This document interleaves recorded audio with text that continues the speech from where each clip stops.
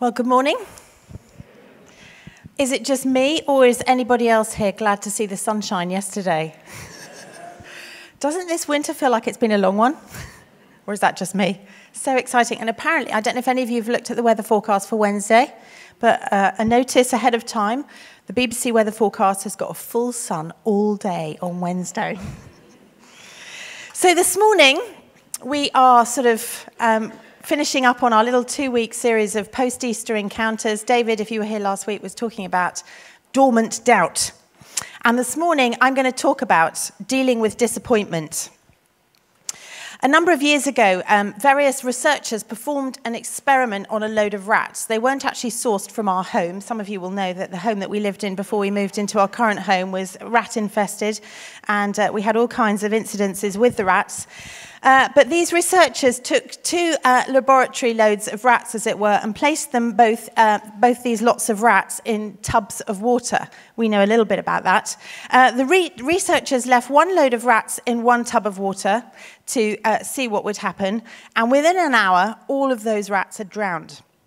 The other rats in the other tub of water were periodically, every now and then, lifted out of the water just for a few seconds. Maybe a moment, and then they were put back in the water.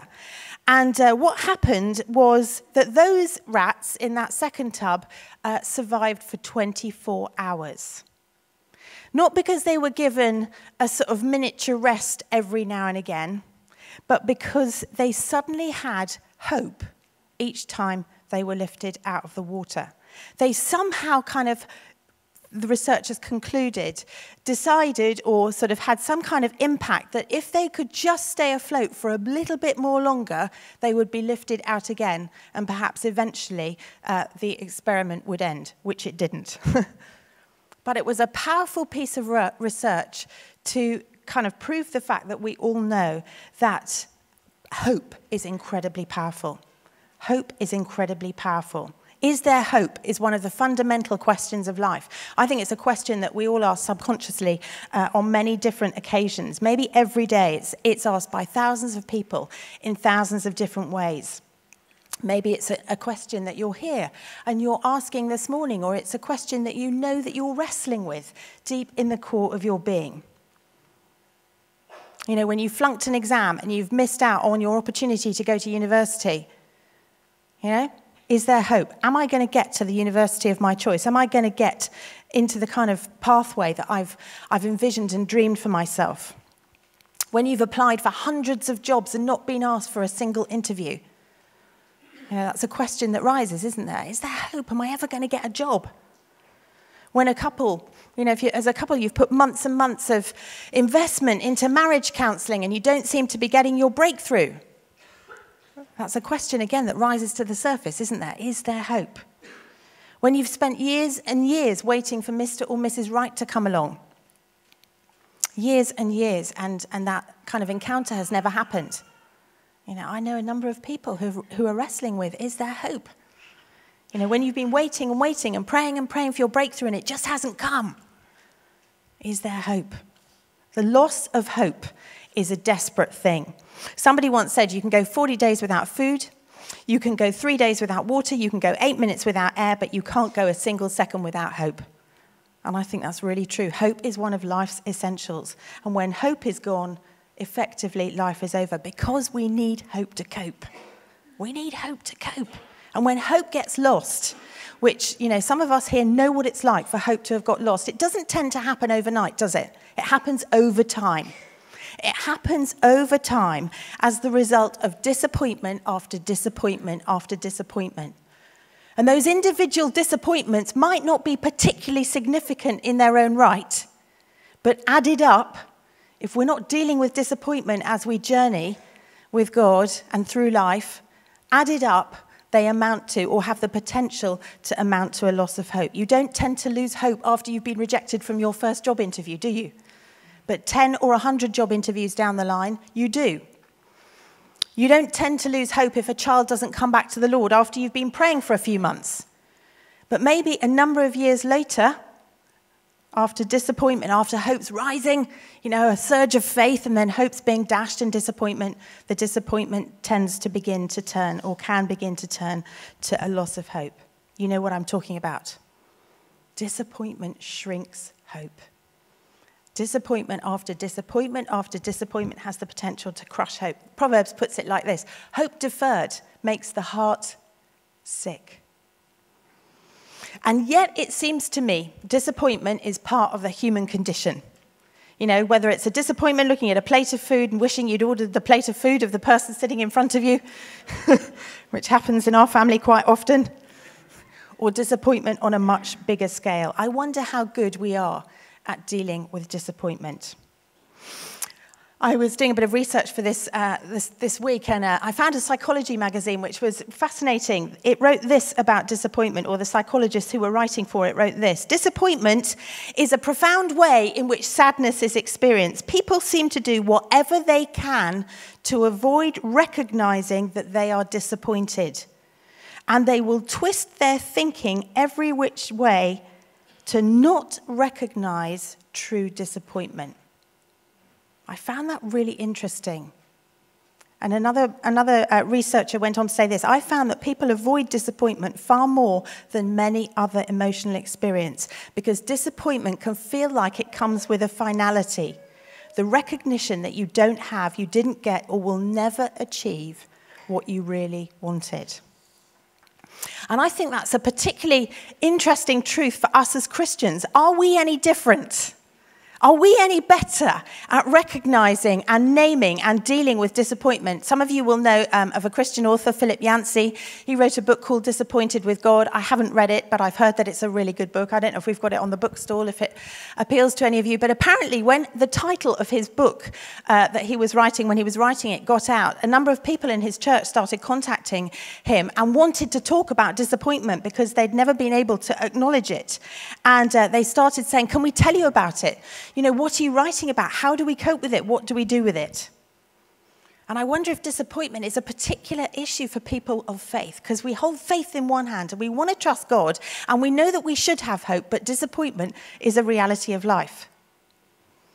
And I wonder if Christians, we can either go to one end of two extremes and either kind of never acknowledge it because we want to be those people of faith, or perhaps we fall into the trap where we've lost it, we don't know what to do with it, we've lost hope, and we actually fall into unbelief and protect ourselves from any future disappointment by not allowing hope to be reignited within us.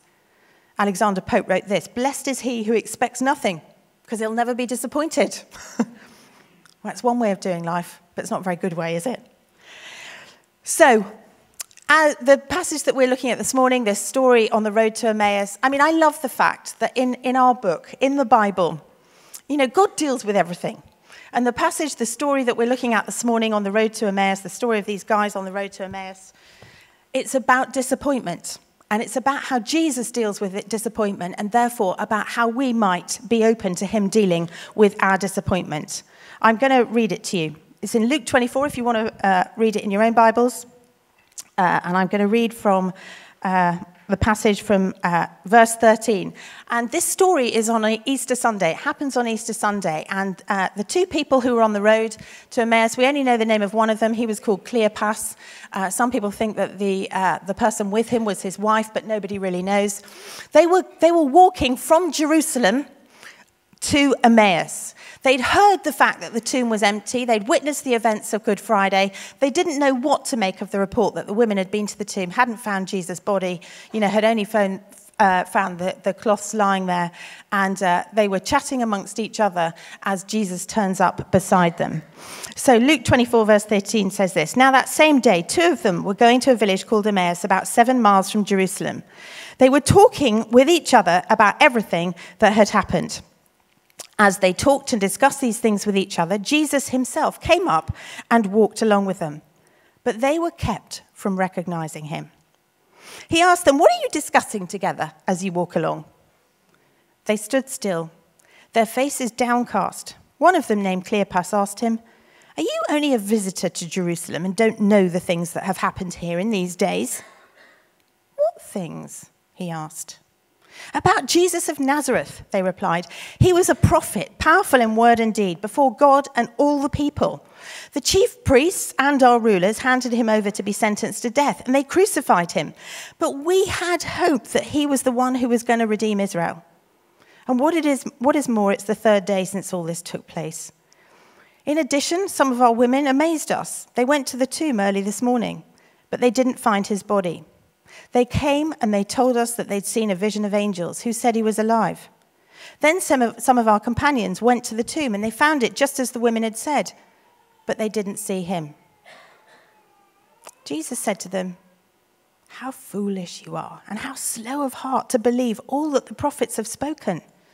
Didn't the Christ have to suffer these things and then enter his glory?" And beginning with Moses and all the prophets, he explained to them what was said in all the scriptures concerning himself. As they approached the village to which they were going, Jesus acted as if he were going further. But they urged him strongly, "Stay with us, for it's nearly evening, the day is almost over." So he went in to stay with them. When he was at the table with them, he took bread. He gave thanks, he broke it, and he began to give it to them. Then their eyes were opened and they recognized him, and he disappeared from their sight. They asked each other, "Weren't our hearts burning within us while he talked with us on the road and opened the scripture to us?" And then they got up and they returned at once to Jerusalem. And there they found the rest of the disciples and they told them what had happened. I have to say, I don't think I sounded particularly disappointed when I was reading what the disciples or how they were speaking. But these two guys were phenomenally disappointed. I don't know if you picked up that phrase, "we had hoped." It's loaded, isn't it? Those three words are absolutely loaded with disappointment. They're not British. They're not kind of stiff upper lip people who are walking down the road and pretending that everything's okay and trying to find the best out of a bad job. They're chatting together about what has happened. And Jesus comes alongside them and interrupts their conversation. You see, for these guys, a season of their life was over. As far as they could see it, the life as they knew it was over. They'd been called to Jesus. They felt they had a mission and a purpose with him. But events hadn't turned out as they'd expected. And as far as they were concerned, it was over. They'd spent 3 years with Jesus. They'd been on class 101 of discipleship, class 102, class 103, but they couldn't see beyond this event. And so they found themselves, or we find them, walking away from Jerusalem. The road to Emmaus is a road of retreat. They're walking away from where they should have been, where they had been, and where they ended up going back to when they'd had their encounter with Jesus. The road to Emmaus is a road of withdrawal and retreat. And I know that most of us at some point in our lives have traveled along this road at some point in time. I know that's certainly true for me, and I know it for many of you because you've talked to me about it. Maybe some of you here this morning, you know that you're on the road to Emmaus. You're on that journey of withdrawal and retreat because actually you're carrying disappointment. There are all kinds of things that drive us down that road of disappointment, that road of retreat. I don't need to go into them. And so often that can be compounded as Christians because we're disappointed that God in some way hasn't come through for us. That's what these guys ultimately are wrestling with. What they had hoped Jesus was going to go on to do for them, what God was going to do for them. And at times following Jesus seems like it makes things a whole lot harder. I don't know if you find that, but I do, because it's the event itself and then it's wrestling with, well, God, where are you in that? Where were you in that? What are you doing? But let's recognize from this story that disappointment has the power to send us in the wrong direction. Disappointment has the power to lead us away from the purposes of God for our lives. Disappointment has the power to send us ultimately on the road to retreat. But that's why Jesus is so desperate to rescue us from disappointment. That's what this story is about.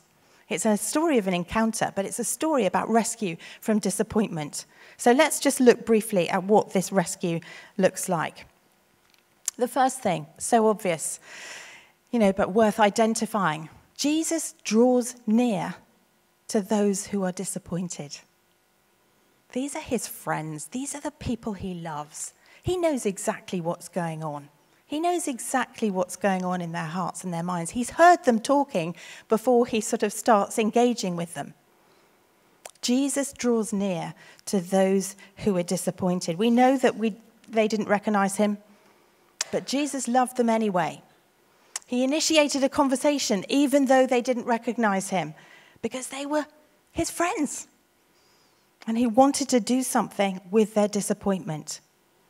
I don't know about you, but I find one of the biggest challenges in life is uncertainty. We don't know how things are going to work out. We don't know what God's doing so often. We don't know how long the people around us are going to hang by us and hang out with us, because it's people, isn't it, that makes life circumstances and particularly disappointment so much easier to bear. And here are these two. They've left all the other disciples. They're on their own. And yet Jesus is alongside them. Jesus is here with them, even though they don't recognize him. Even though they don't recognize him. And at every point in our lives where we are disappointed, maybe we're just wrestling with disappointment, maybe we've set off down the road of defeat, as it were, Jesus is with us because he promises to never leave us. And you may not, have felt or experienced his presence with you for a while. You might be longing to feel that sense of reconnection with him that you've had at some point in your life. These guys knew him intimately. They didn't recognize him here in this moment. But it didn't make any difference to the fact that he was with them, he wanted to walk alongside them, and he wanted to bless them. I don't know whether you've got any theories about why they didn't recognize him. You've heard the phrase, love is blind. Somebody said that men are blind and can't most decidedly see the women that they're married to, and I think that's a really good thing. Love is such a good thing to overlook faults, isn't it? There's a real value in being blind in some ways, about not being distracted by failures and faults. Tim is blind in a beautiful way. He overlooks my faults and failings and has done for so many years, and I love that about him. But there are emotions that can blind us in a negative way. There are emotions that can blind us in a negative way. Fear blinds us. Resentment blinds us. Anger blinds us. And I think disappointment blinds us. And I think the reasons these guys couldn't see who was with them, the fact that Jesus was with them, because their deep emotion of disappointment was blinding them. They couldn't see. And I think it's worth acknowledging that there are times when we don't see or feel Jesus just because of what's going on inside us. It doesn't mean he's not there. It doesn't mean he's abandoned us. It just means we can't see him. These two were prevented from recognizing him, and I don't think it's because God put a blindfold on their eyes. I think it's because of what was going on inside them. But this story is such good news for us. It's good news for me. I hope you feel it's good news for you. It's such a precious reminder that wherever we are, whatever we're going through, God is walking alongside us. He's with you and he's walking alongside you, whether you can feel him or not. The second thing that Jesus then goes on to do is to draw out their disappointment. Now, if I was Jesus at this point in time, I would have probably gone, my poor friends, they're disappointed. Let's put them out of their misery as quickly as possible. Ta-da, here I am. This is me. Look at my scars. That's how I would have done it. But he does it differently. He decides to draw out their disappointment. No doubt, because actually, he's got something that he wants to teach them. I think actually, what's going on here, this encounter between these guys and Jesus, is actually a brilliant picture of a quiet time. It's actually a brilliant picture of a quiet time.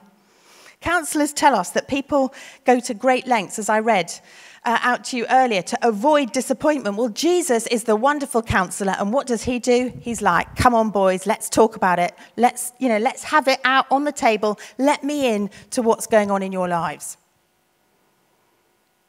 So if that's what we need to do, that's what we need to do. I wonder how good you are at sharing your disappointments in life. I wonder how good you are at owning your disappointment when disappointment comes along and who you share it with. Have you got people in your life that will listen to you when you are disappointed and will give you permission to acknowledge your disappointment even when you're disappointed with God? Or are you surrounded by people, or are those people around you that you'd love to talk to, people that will just give you some kind of faith perspective to cheer you on your way or make you feel guilty for feeling disappointed? What kind of person are you when somebody else wants to share their disappointment with you? Do you have a kind of faith suite that you give somebody to make them feel better in the moment? Or do you allow them to share their heart and their disappointment, and however cloudy and misty things have become for them about God? Who do you share your thoughts and your struggles with? Who are you really honest with? Are you really honest with yourself? Are you real about the way you feel? I was listening to, we've sung that new song this morning was from, written in Bethel Church. I was listening this week to Brian Johnson, who's written a number of the songs that we sing here.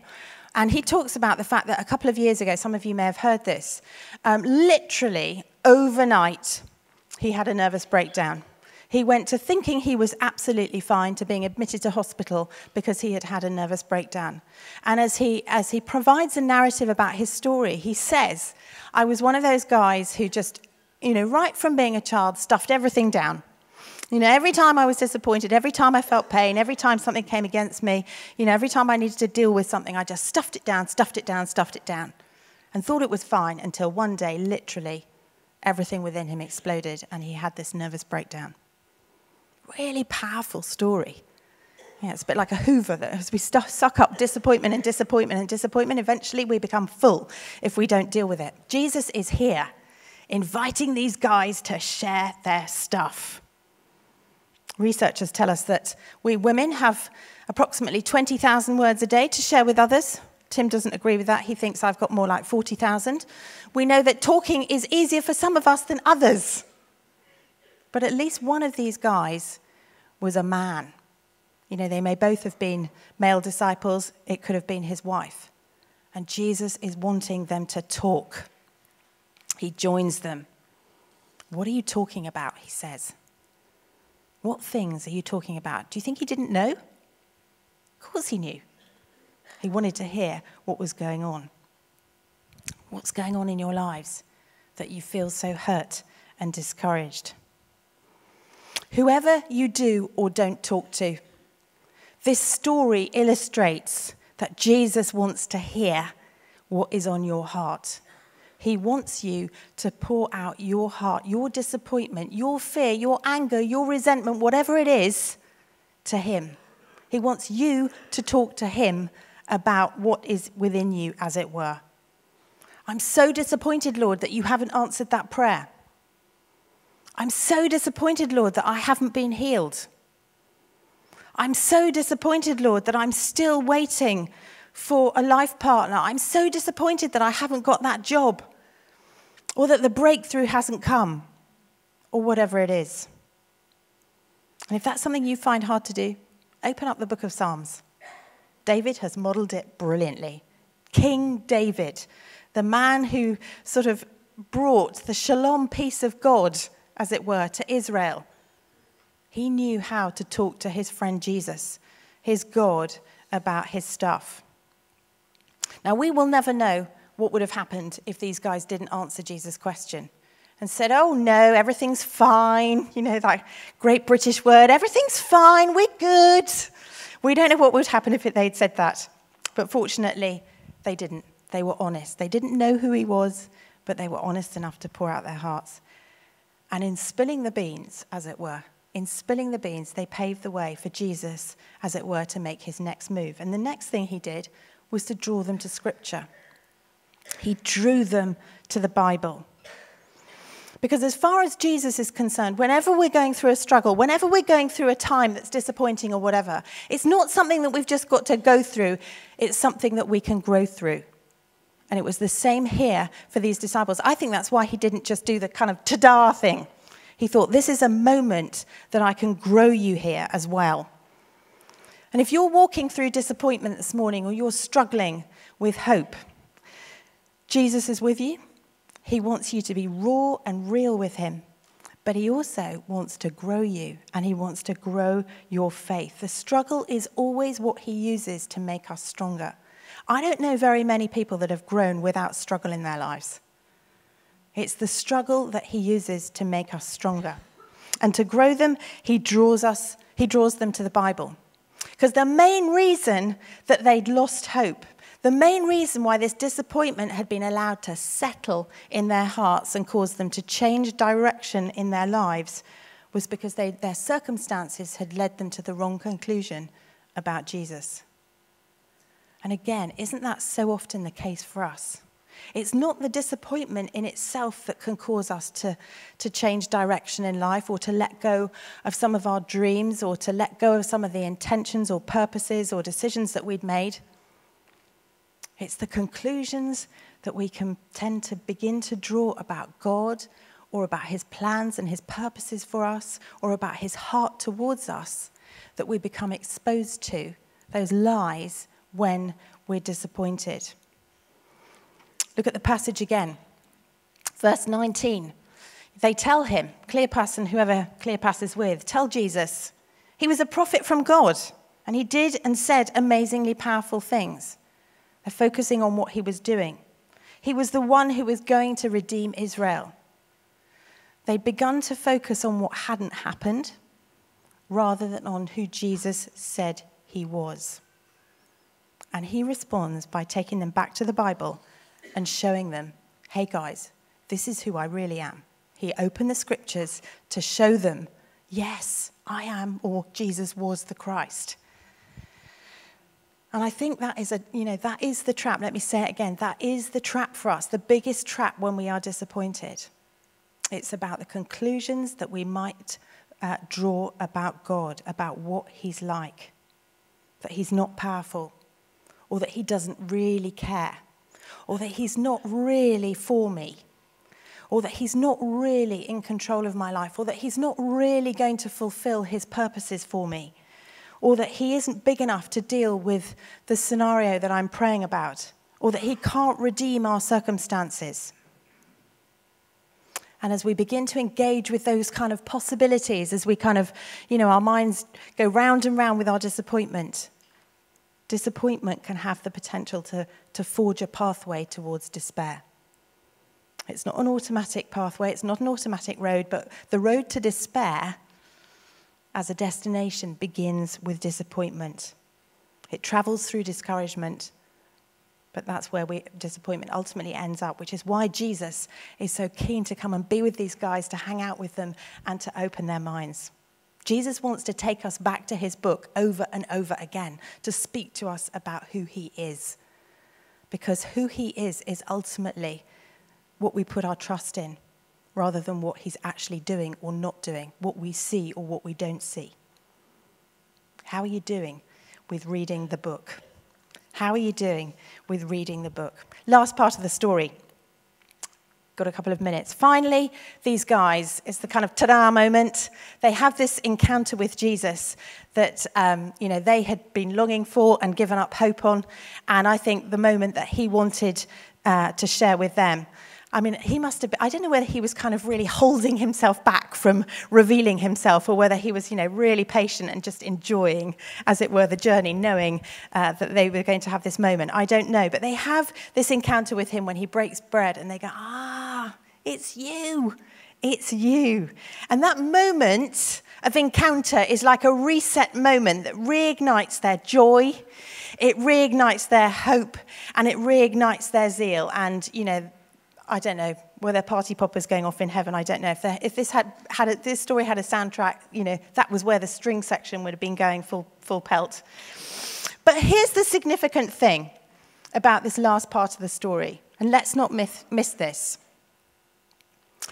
These guys could have missed this last encounter. They could have missed out on this encounter. Look at the passage again. The text says that Jesus, having opened their eyes through the scripture, Jesus continued on as if he was going further. He was getting ready to move on and go wherever else he might have been going. But they urged him strongly and said, "Stay with us." They urged him strongly and said, "Stay with us." If they hadn't said that, the implication from this story is that they wouldn't have had that encounter with him just then.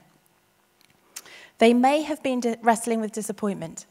They may have been confused, but they were still hungry for God. They didn't know Jesus was in their midst, but he was a man of faith. He was a man who knew the scripture.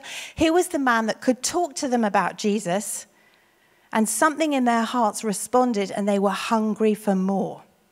So they said to this man who they didn't know was Jesus, "Stay with us. We want more. We want more from you. We want more of God."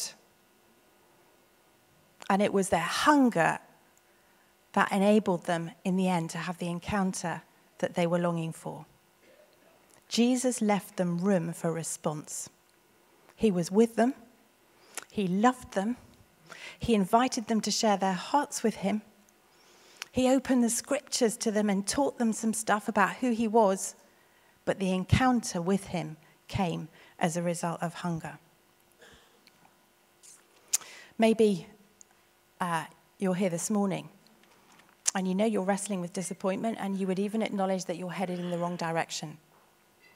You're headed in the wrong direction. Maybe you're somebody who's known what it's like to have a kind of zeal for the Lord, but you feel that that flame has dimmed. Do you know what? Jesus wants to encourage you today through this story. Hope is here because he is here. Hope is a person. He's never left you. He wants to listen to you. He wants to grow your understanding and your revelation of who he is. And he wants to lead you into a fresh encounter that will not only change your relationship with him, but will lead you back in the right direction towards his purpose and his destiny for your life. That's where these guys ended up, going back in the right direction. And it's what he wants for us too. So why don't we stand?